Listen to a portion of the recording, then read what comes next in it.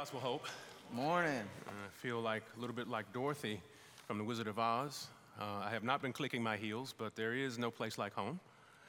It's good to be back. Have been away for a few, but nevertheless, like I said, it is always an honor and a pleasure to be back here and serve the family of God locally. As you know, we are in our series entitled Forward in Faith, Forward in Faith. And as we move forward in faith in so many different regards, for those of you that may be visiting with us, greetings to you. For those of you that are right here at home, you know that one of the things that we are trying to trust God for is his momentum, his help, and his solutions as we move forward in a merger, if you will. Many people have been afraid of that word.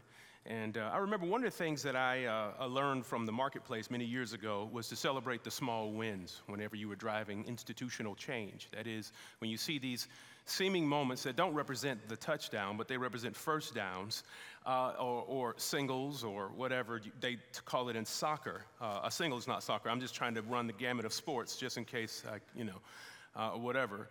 If you're a chef, maybe like, I don't know, the initial wafting of goodness from the oven before it's time to pull it all the way open. I don't know, but just wherever you are, there are small wins that need to be celebrated in any thing. And I just praise God for small wins that I see among us as a congregation.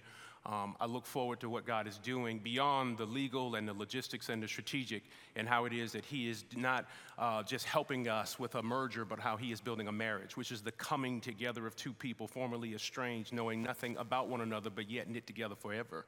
I'm looking forward to that. And his design for what he wants to do in these two churches for whatever duration he so desires. And so we need God's help in all of it, but I need God's help in particular in preaching this morning, and you need his help in hearing more than just the voice of a man. We all want to hear the voice of the Lord, do we not? Let's ask him. Father, in the name of Jesus, we believe that the adventure of preaching was not created by human beings, but it was your development. You crafted it, you created it, and you gifted the body with those who have the abilities to do so. But not just abilities as man would call them, Lord God. You give supernatural enablement to that moment when it is done in obedience. And so as we look at the text this morning, would you please take hold of our hearts, aim at us appropriately, show us ourselves in the mirror of your word, show us our world through the window of your word, so that all the things that lay against our lives, we can effectively manage and navigate them through your truths. We need you in this way most desperately. Lord God, I need you this morning. Beyond what has been written down, I have no desire to be a news reporter, but to be a herald of what you are saying.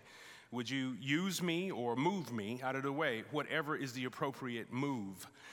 Would you, Lord God, unstuff our ears, deliver us from our preferences or our prejudices to want to hear certain things but not hear others? Would you give us a clear demonstration of your spirit, as is promised by the scriptures, if we would focus squarely on the knowledge of Jesus Christ and him crucified? Lord God, there's no such thing as putting too much on your plate. And so, Lord God, we hand this and all of our other requests over to you and ask that you would be with us this morning as we need you desperately in Jesus' name. Amen. The title of this morning's message is Fast Forward or Rewind. Fast forward or rewind. Forward or rewind. Fast forward or rewind. As I think about what we're doing here as a local church, there might be times when you feel like you are really moving forward, or you're moving forward really fast. And I believe that this is a dynamic that happens all the time in the believer's life. We are a very hurried culture. And I blame in part the inventor of the VCR. In the early 1980s, the invention of the VCR gave us in our homes a unique capacity that we had never experienced before. Several things. Number one, the ability to finally own and capture our own delights when it came to entertainment, a VHS tape, right? Our movies, our shows. We could finally own them and watch them at our leisure. But the VCR that they go in also came with certain capabilities, and that is to record. We could now capture, while we were away at work, our favorite shows that previously we had missed. Maybe we were out on some other type of exercise, and we just had to catch updates from other folks that we work with in order to know what happened on our favorite show. But the VCR solved that problem for us. But in giving us the great blessing of being able to capture these moments and hold them all for our own and to record these moments, it also equipped us with another blessing that is also a quasi-burden for today. One of those blessings are the buttons, fast forward and rewind. You see, the fast forward and rewind button obviously gives us the ability on the VCR and even on today's modern remotes to simply skip past the particulars and the things that we believe have gotten in the way of the real big story. And we can go back later if we want to, but for the most part, fast forward has allowed us as a culture to look at certain things and say, that right there is non-essential. Let me get to the heart of the issue, or let me get to the meat of my show. And I don't need to watch that again. I believe that the fast forward, rewind culture lives very heavily in even the way we read our Bibles. I mean, come on. How many people here are already familiar with the story of Abraham? How many of you probably wish that we would just fast forward to the good stuff? Now, what's interesting is that in each one of our hearts, there's probably a different place in Abraham's story that represents the good stuff. And so in our hearts and minds, even as I'm preaching, you've intellectually and emotionally have got your finger on the fast forward button saying, can we even get past your introduction? I don't need your preacher commercial. Can you feel it? There'll be a point where, and I'm gonna tell you this, because it is embedded in our culture and we are we are saturated with the fast forward, rewind ideals, we also do it in our devotional lives. We read the Bible looking for the hot nuggets, the quotables, the memes, the things that we can put in our Facebook status. We look for the stuff that's Facebook or t-shirt ready, bumper sticker style. We look for promises and the hot takes, fast forward in our hearts, and maybe miss some of the nice details. This is important because I believe that in today's passage of Scripture, I want to equip us to fight the temptation to fast forward. Because when we fast forward through the story of God, whether it be His Word or even in our own lives, when we try to fast forward through His will, we will indubitably end up needing to rewind to see His actual character. And that's the point of today's message. When we attempt to fast forward the will of God, we will always have to rewind to really be reminded of His character. As we're looking at the evolution or the development, the unpacking of the Abrahamic covenant here, which is just super paramount and fundamental to the life of the believer and your understanding of the Old Testament and God's people and where they come from and how you fit within the grand narrative, right? There are some particulars and details that I don't want us to miss, 4 of them in particular. As we look at Genesis chapter 15, verses 1 through 6, I'm going to read them for us nice and slow and then come back and tell you how it is that we're going to safeguard our hearts from fast forwarding through the will of God in our lives, fast forwarding through His Word, and being forced to go back and rewind to capture His character. Let's read together. Or I'll read and you just kind of listen to whatever it is you do when preachers are when reading. Genesis chapter 15, after these things, the word of the Lord came to Abram in a vision. Fear not, Abram, I am your shield. Your reward shall be very great. Some of your Bibles may say, I am your shield and I am your reward. Both translations work for today's message, and I'll see why in just a moment. Your reward shall be very great. But Abram said, O Lord God, what will you give me? For I continue childless, and the heir of my house is Eliezer. Notice he didn't say, how will you be my shield? He said, what will you give me? He's already experienced a little bit of God as a shield because in the previous passage or the message that you heard last week, you saw Abram go into battle to rescue Lot, and he was successful in that campaign. He kind of knows that God is a protector, but he doesn't know Him fully, and this is why God chooses to reintroduce Himself, and this will make more sense in just a moment. Abram goes on in his rebuttal to God's promise to be a shield and a reward. He says, and Abram said, behold, you have given me no offspring, and the member of my household will be my heir. And behold, the word of the Lord came to him, this man shall not be your heir, your very own son shall be your heir. And he brought him outside and said, look toward heaven and number the stars if you are able to number them. And then he said to him, so shall your offspring be. And he believed the Lord, and He counted it to him as righteousness. These four ideas that I hope you will rewind in today's text and see concerning the character of God are as follows. God is our shield. God is our reward. God is our justifier.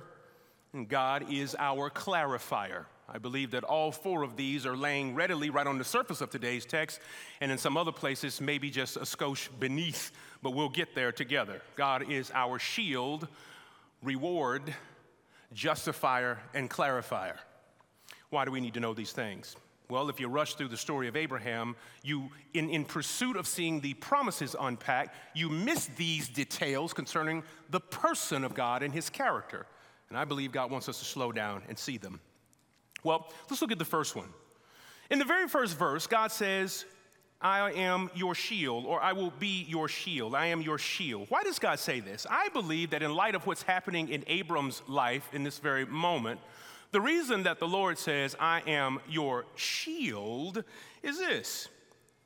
He wants to show that he both knows the opponents to our obedience. I mean, a shield is a defensive mechanism. He wants to make it clear that he knows the opponents to our obedience.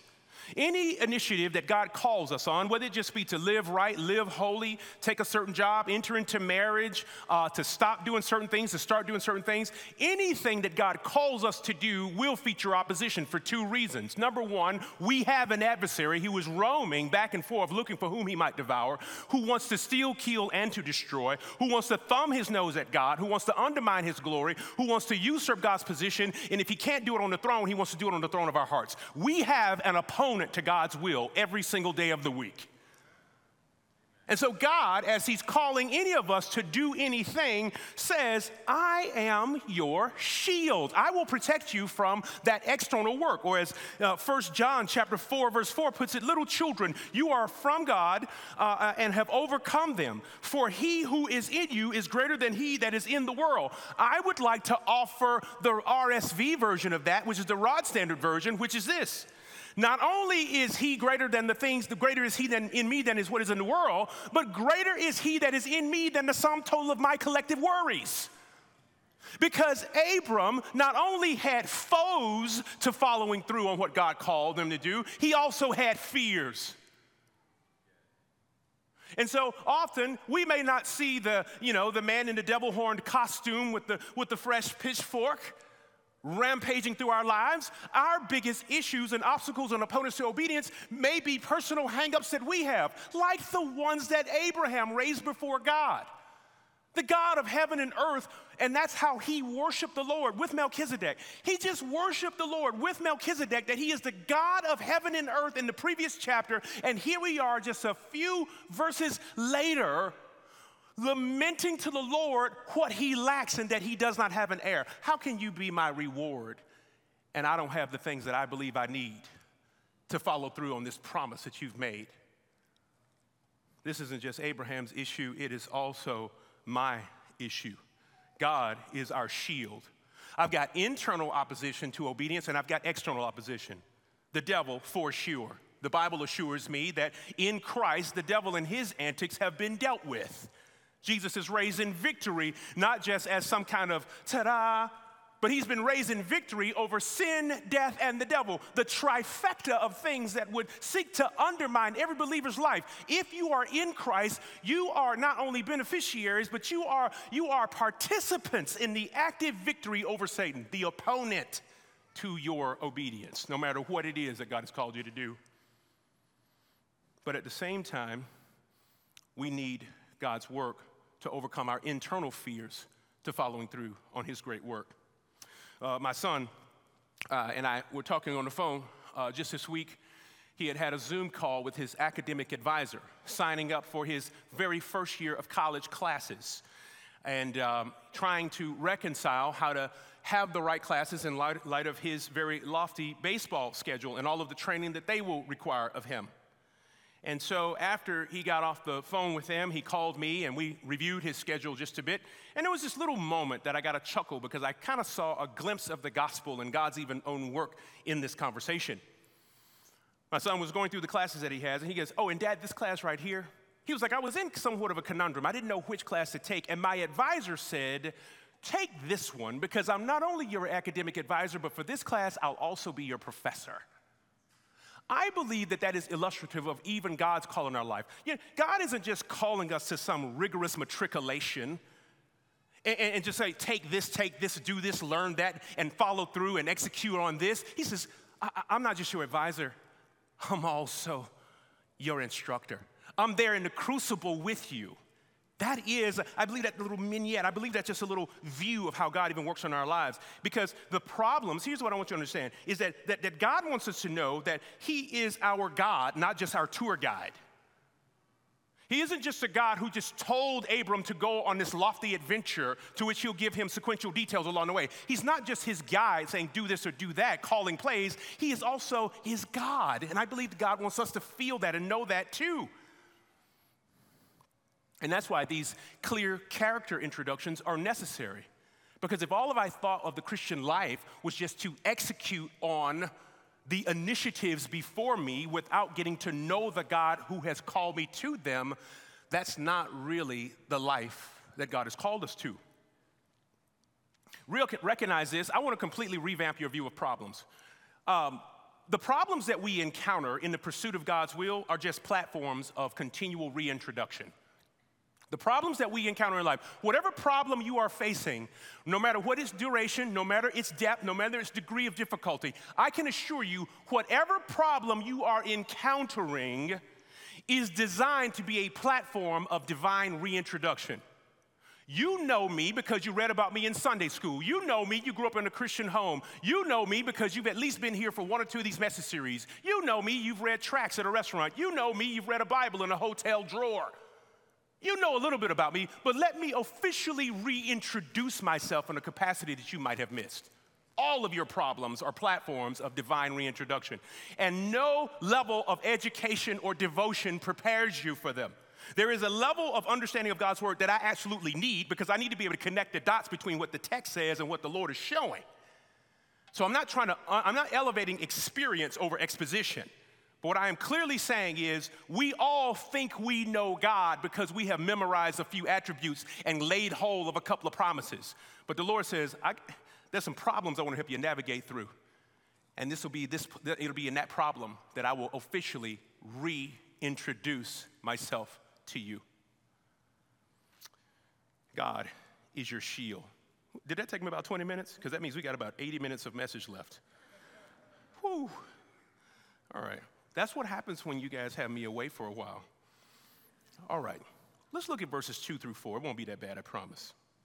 I'll try. But Abram said, O Lord God, what will you give me? For I continue childless, and the heir of my house, Eleazar of Damascus. I don't have any offspring.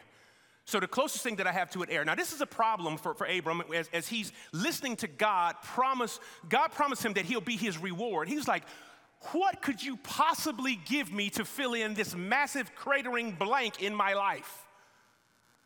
Love it. You've helped me in this war campaign. You've shown me some clear things in other parts of the adventure. But the one thing that I need from you, God, you hadn't solved that problem yet. I believe that God is a rewarder and He is our reward. But He rewards and blesses us in a way that does this or drives this idea home. The Lord wants us to know, or He wants to know, and for us to clearly see that we should want Him more than anything else that He has to offer. God always had it up His sleeve if God wears sleeves. I like to envision Him as maybe like a wife beater or maybe just with his shirt completely off to show off His omnipotence. But if God really has this plan for Abram, if He really has this plan, He's like, well, if you really are a rewarder, where is my reward? Because I have a reward in mind, and I just haven't gotten it yet. The Lord wants to know that we want Him more than anything that He has to offer. This could not be typified more in anyone's life than that of the life of Abram, who is eventually called to sacrifice Isaac. And the Lord stays His hand because the Lord says, okay, now I know you want me than you want a son. I don't believe that that exercise, that curriculum of can I have your biggest blessing? Or would you rather have your blessing? Would you rather have me? I don't believe that that curriculum is exclusive to Abram. I believe for every single one of us that's got something in our lives, we have a place or a way that we would desire to be blessed, and the Lord either is delaying or he's either delaying the blessing or developing us to be able to handle it so that we will not want it more than we want him. Eleazar, the heir apparent, but not the one that God has chosen, his name means God helps. That's a true statement. I believe in all of our lives, God wants to continuously, as I say it, reintroduce himself in ways or help us to know certain things about him, help him to love him. Eleazar's name means God is our help. Ishmael's name, who he will conceive later in his own strength, is God hears. But Isaac's name means God laughs. Not in a jokey ha-ha way, but that God laughs at every ounce of opposition that would ever stand up and say that he can't accomplish the impossible. Abraham and Sarah both were well beyond advanced maternal age, not able to have children scientifically, biologically, any way you slice it. This was not supposed to be possible in their lives. And God laughed at that opposition, and God wants to laugh at the opposition in your life too. He wants it to be this massive blessing that reeks of his glory, that shines of his glory in your life. But why? Why does God bless? I think there's 3 reasons why God blesses. Number 1, I believe God blesses to increase our capacity to serve him. The blessing of a son isn't just so that Sarah can finally have the shower that she wanted or the gender reveal that she can post on social media. The blessing of Isaac was so that they would both be able to multiply, and out of them would come this people that would be God's own select people that would eventually translate to a people not of genetic type, but a people that would result in you and I, a kind of people that would trust God in faith. So a blessing is designed to increase our capacity to serve God. That's what Isaac would do. He would increase their capacity. Number 2, a blessing, if it really is a blessing and not something that we're just consuming upon our lust, because we can try to do that, but if it's really a blessing, it'll increase my capacity to serve, but it'll also increase my confidence in the one that I am serving. I mean, you had better believe that Sarah, who previously smirked and chuckled at the prospect that God would cause her to have a child, would never smirk in that way again. I mean, in her very body, God gave the testimony that he can overcome the impossible. Do you believe that there's any other obstacles that they came into contact with that they couldn't just laugh at and say, well, if God did this, I know he can do that? Blessings increase my capacity to serve, and it increases my confidence in the one that I am serving. And number 3, it should also increase my commitment to showcase the glory of God to others, to share with others. Look at this child that he gave us when we couldn't have one. Look at this thing that is so enormous and crazy that in my life. Only the God of heaven and earth could do this. The blessings of God should put us in a position where people see our good works and glorify our Father who is in heaven. That's the design, that's the DNA of a blessing. I don't want to hear about no 0% financing on some truck.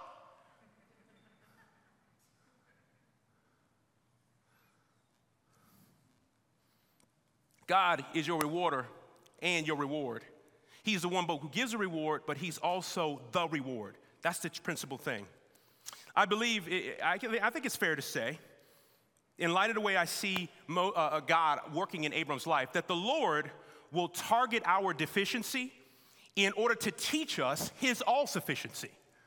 Certainly the God of heaven and earth, who knows all things and sees all things, knew that when he approached Abram in this way, that Abram would throw up these 2 flags. I don't have any offspring. How is this going to work? I believe the Lord targets, not in a torturing way, but he targets our deficiencies so that we can see his all-sufficiency. Otherwise, we just think God helped us a little bit. We just think we needed a little bit of a push, but the rest of it was really us. No, we need him always, in all means. He has to be the all-sufficient God in our lives, and he teaches that by targeting our deficiencies. The New Testament bears out this reality in 2 Corinthians chapter 12 when it says that Paul 3 times sought the Lord to remove the thorn from his side. And it says, the Lord said to him, "Nah, my grace is sufficient for you, for my power is made perfect in weakness. Therefore," Paul says, I will boast more gladly in my weakness so that the power of Christ may rest upon me." There is something pivotal. There's a pivotal power point in God when my deficiencies have been officially exposed and I have to go before God and experience his all-sufficiency in that area. Do not shy away from insurmountable problems. Don't hide them. Don't live a life that lacks vulnerability because you're embarrassed about what you cannot do. Because you cannot do it, but let God be the one who does. Verses 5 and 6. And he brought Abraham outside. This is awesome. And he brought Abraham outside and said, "Look toward heaven and number the stars if you are able to number them." And then he said to him, "So shall your offspring be." And he believed the Lord, and it was counted to him as righteousness. I believe the Lord not only is our shield and our reward, but he is also our justifier. He is our just justifier. What do I mean? You'll see in just a moment. The Lord wants to not only show that he knows the opponents of our obedience, or let us know, he not only wants to know that we love him and desire him more than anything he will bless us with, but I think he also wants to grow. He wants to grow our faith well beyond our felt need. Where do we get this from? He's having a dialogue with Abram in his tent, and when Abram consistently points out what he lacks, the Lord calls him outside the tent and says, "Look up." You see, lack will cause us to look out, but the Lord causes us to look up. Our lack causes us to look out to see what we have or don't have in contrast to others. In the ancient Near East, it would have been quite the indictment to be a man with much possession but no real heirs, if you will, to hand them off to. So Abram is tempted to look at what he lacks rather than to look up, as the Lord would call him to. And when he looks up, the Lord says, "Can you number the stars?" No. Now, in this moment, Abram recognizes that this idea of having a son is a singular blessing that has seismic implications well beyond anything that he and Sarah could have ever hoped for. He isn't just giving them a child, he is going to literally change the trajectory of redemptive history. Whatever God blesses you with, trust me, it is always, while it is for you, it is always bigger than you. He is the justifier. But what do I mean by he is the justifier? I believe that the Lord uses our immediate needs as a segue to our ultimate need. He uses immediate needs as a segue to our ultimate need. You see, the immediate need that is seen by Abram is the lack of a son. But there is an ultimate need, and that is that he needs a relationship with an all holy and righteous God. I believe that this is kind of an Old Testament appetizer to the doctrine of justification, whereby we are justified by faith. It was counted to him as righteousness. He was imputed a status of righteousness, not based on Abram's past performance, because he is an idol worshiper out of the Ur Chaldees. Not based on his present qualifications, because he's won a couple of wars. He can't even have kids, and not because of his future prospects. In other words, your past, your present, and your future offer no qualifiers for righteousness. The only thing that, if you will, resulted in a gracious imputation of a status of righteousness in this relationship was that he believed God at his word based on what he had said.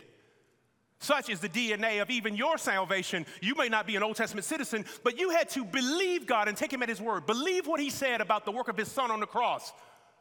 And then if you believe that, you were considered righteous. Christ became your righteousness. Your status was changed. You were justified. You were made qualified to receive the blessing of God. You didn't qualify yourself. My heart is dear to this particular passage because the Hebrew word for he believed is the word aman. Yeah. For those of you that are visiting, that's my son's name, Aman. Yeah.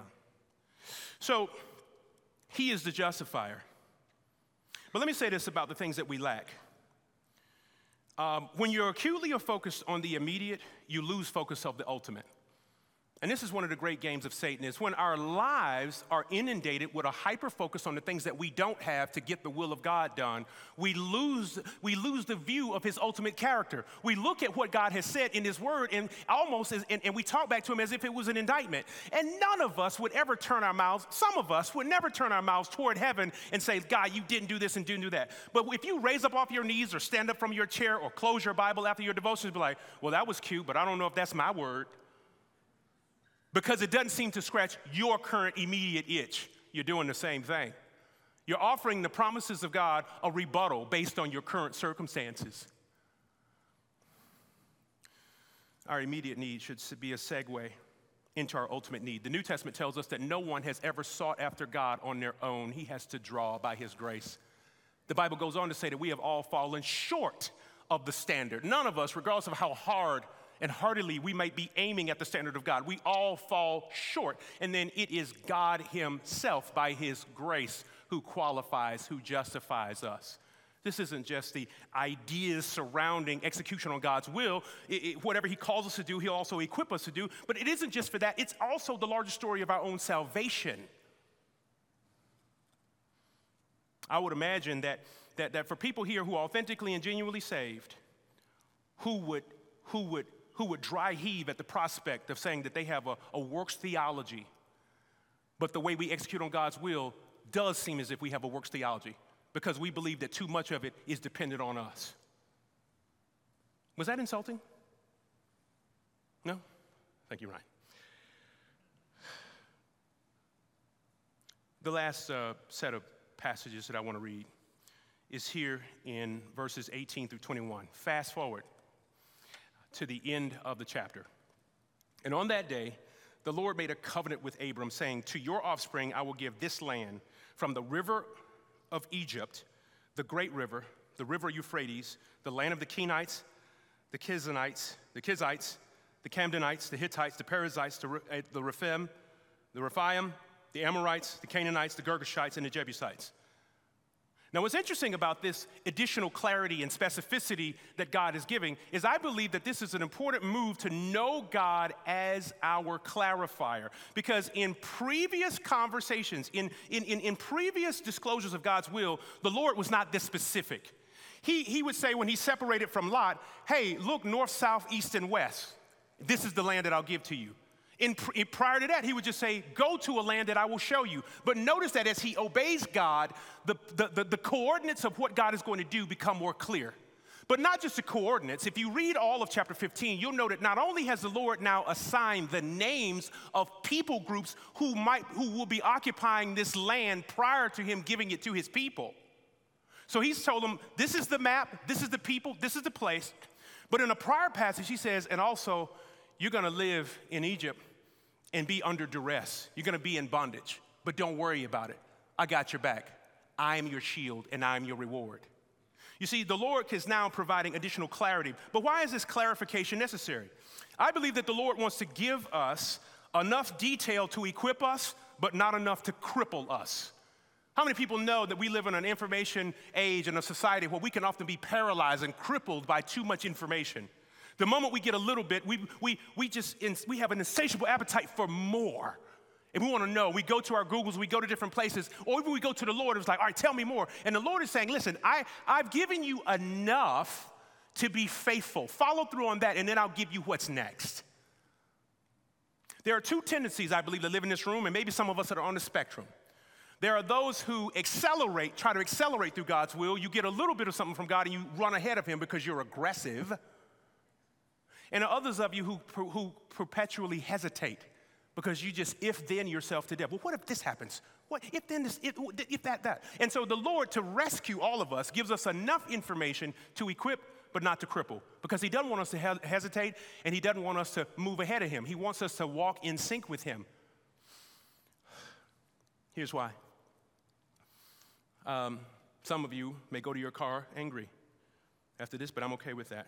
Just go straight to your car. Don't come see me and don't email me. I don't believe that the Lord is trying to give us a blueprint for our best life now. I believe that the Lord is trying to give us a roadmap for our best relationship now. The reason that we don't get all the details is because the Lord isn't trying to give you this blueprint where you can just set it and forget it, and you're going to build the dream life you've been desiring. He sequentially unfolds pieces of the story where you can focus on his character, because he isn't trying to help you build your best life now, but he is trying to invite you into a roadmap where as you follow him, you discover your best relationship with the Lord for now and forevermore. And therefore, we don't always get the answers to the test on the front end. Finally, I think this is my first close, isn't it? First no close, I'll do it. I got 4 more closes. Finally, I think we should know this, that whatever the Lord has made clear up to this point is enough for us to steer. Whatever difficulties we have, whatever the Lord has made clear is more than enough to steer through the terrain that we currently have. If we could learn that from Abram's life, whatever he had given him at that moment was enough, based on his internal fears and his external opposition, based on the assignment, based on his tendencies to be an accelerator or a hesitator. Whatever God has made clear at this point is enough for you to steer at this point. Be faithful in that and stop begging for more. The Lord will, if you obey God, Jesus said in John chapter 14, that if you'll obey him, me and the Father will come and make our abode with you. When you obey God, he sets up appointments. He's like, all right, it's time for you to get clarity on the next phase of life, the next phase of your assignment. And so, with that, I want to urge us not to be people who try to fast forward through God's will, because it isn't a blueprint designed to help you discover and build your best life now. It's not about you. It is about relationship with him. I hope that you can have a reversal in that paradigm as you're thinking about God's will and whatever you're going through in your life. But even in that, I hope that as you discover various deficits, immediate needs, that they would always apprise you and inform you of your ultimate need, which is your need for Jesus Christ and for more of him. I need to be constantly reintroduced to the very Lord that I knelt to and confessed to as a little boy. I need constant reintroduction. And I think anybody else that knows themselves and knows their hearts well and believes in the truths of Jeremiah chapter 17, verse 9, you need some constant reintroduction as well. I would love for you to join me in just a time of prayer. As we bow our heads, I'd like to get us formally reintroduced. Father God, you know all of the needs that are in the room. You know the will and the trajectory for our lives that we have shared as a congregation, as well as you know the shared trajectory or the individual trajectories that we have as individual people. You know the assignments, the craters, the potholes, the loopholes. You know the temptations that the adversary has crafted for each one of our lives.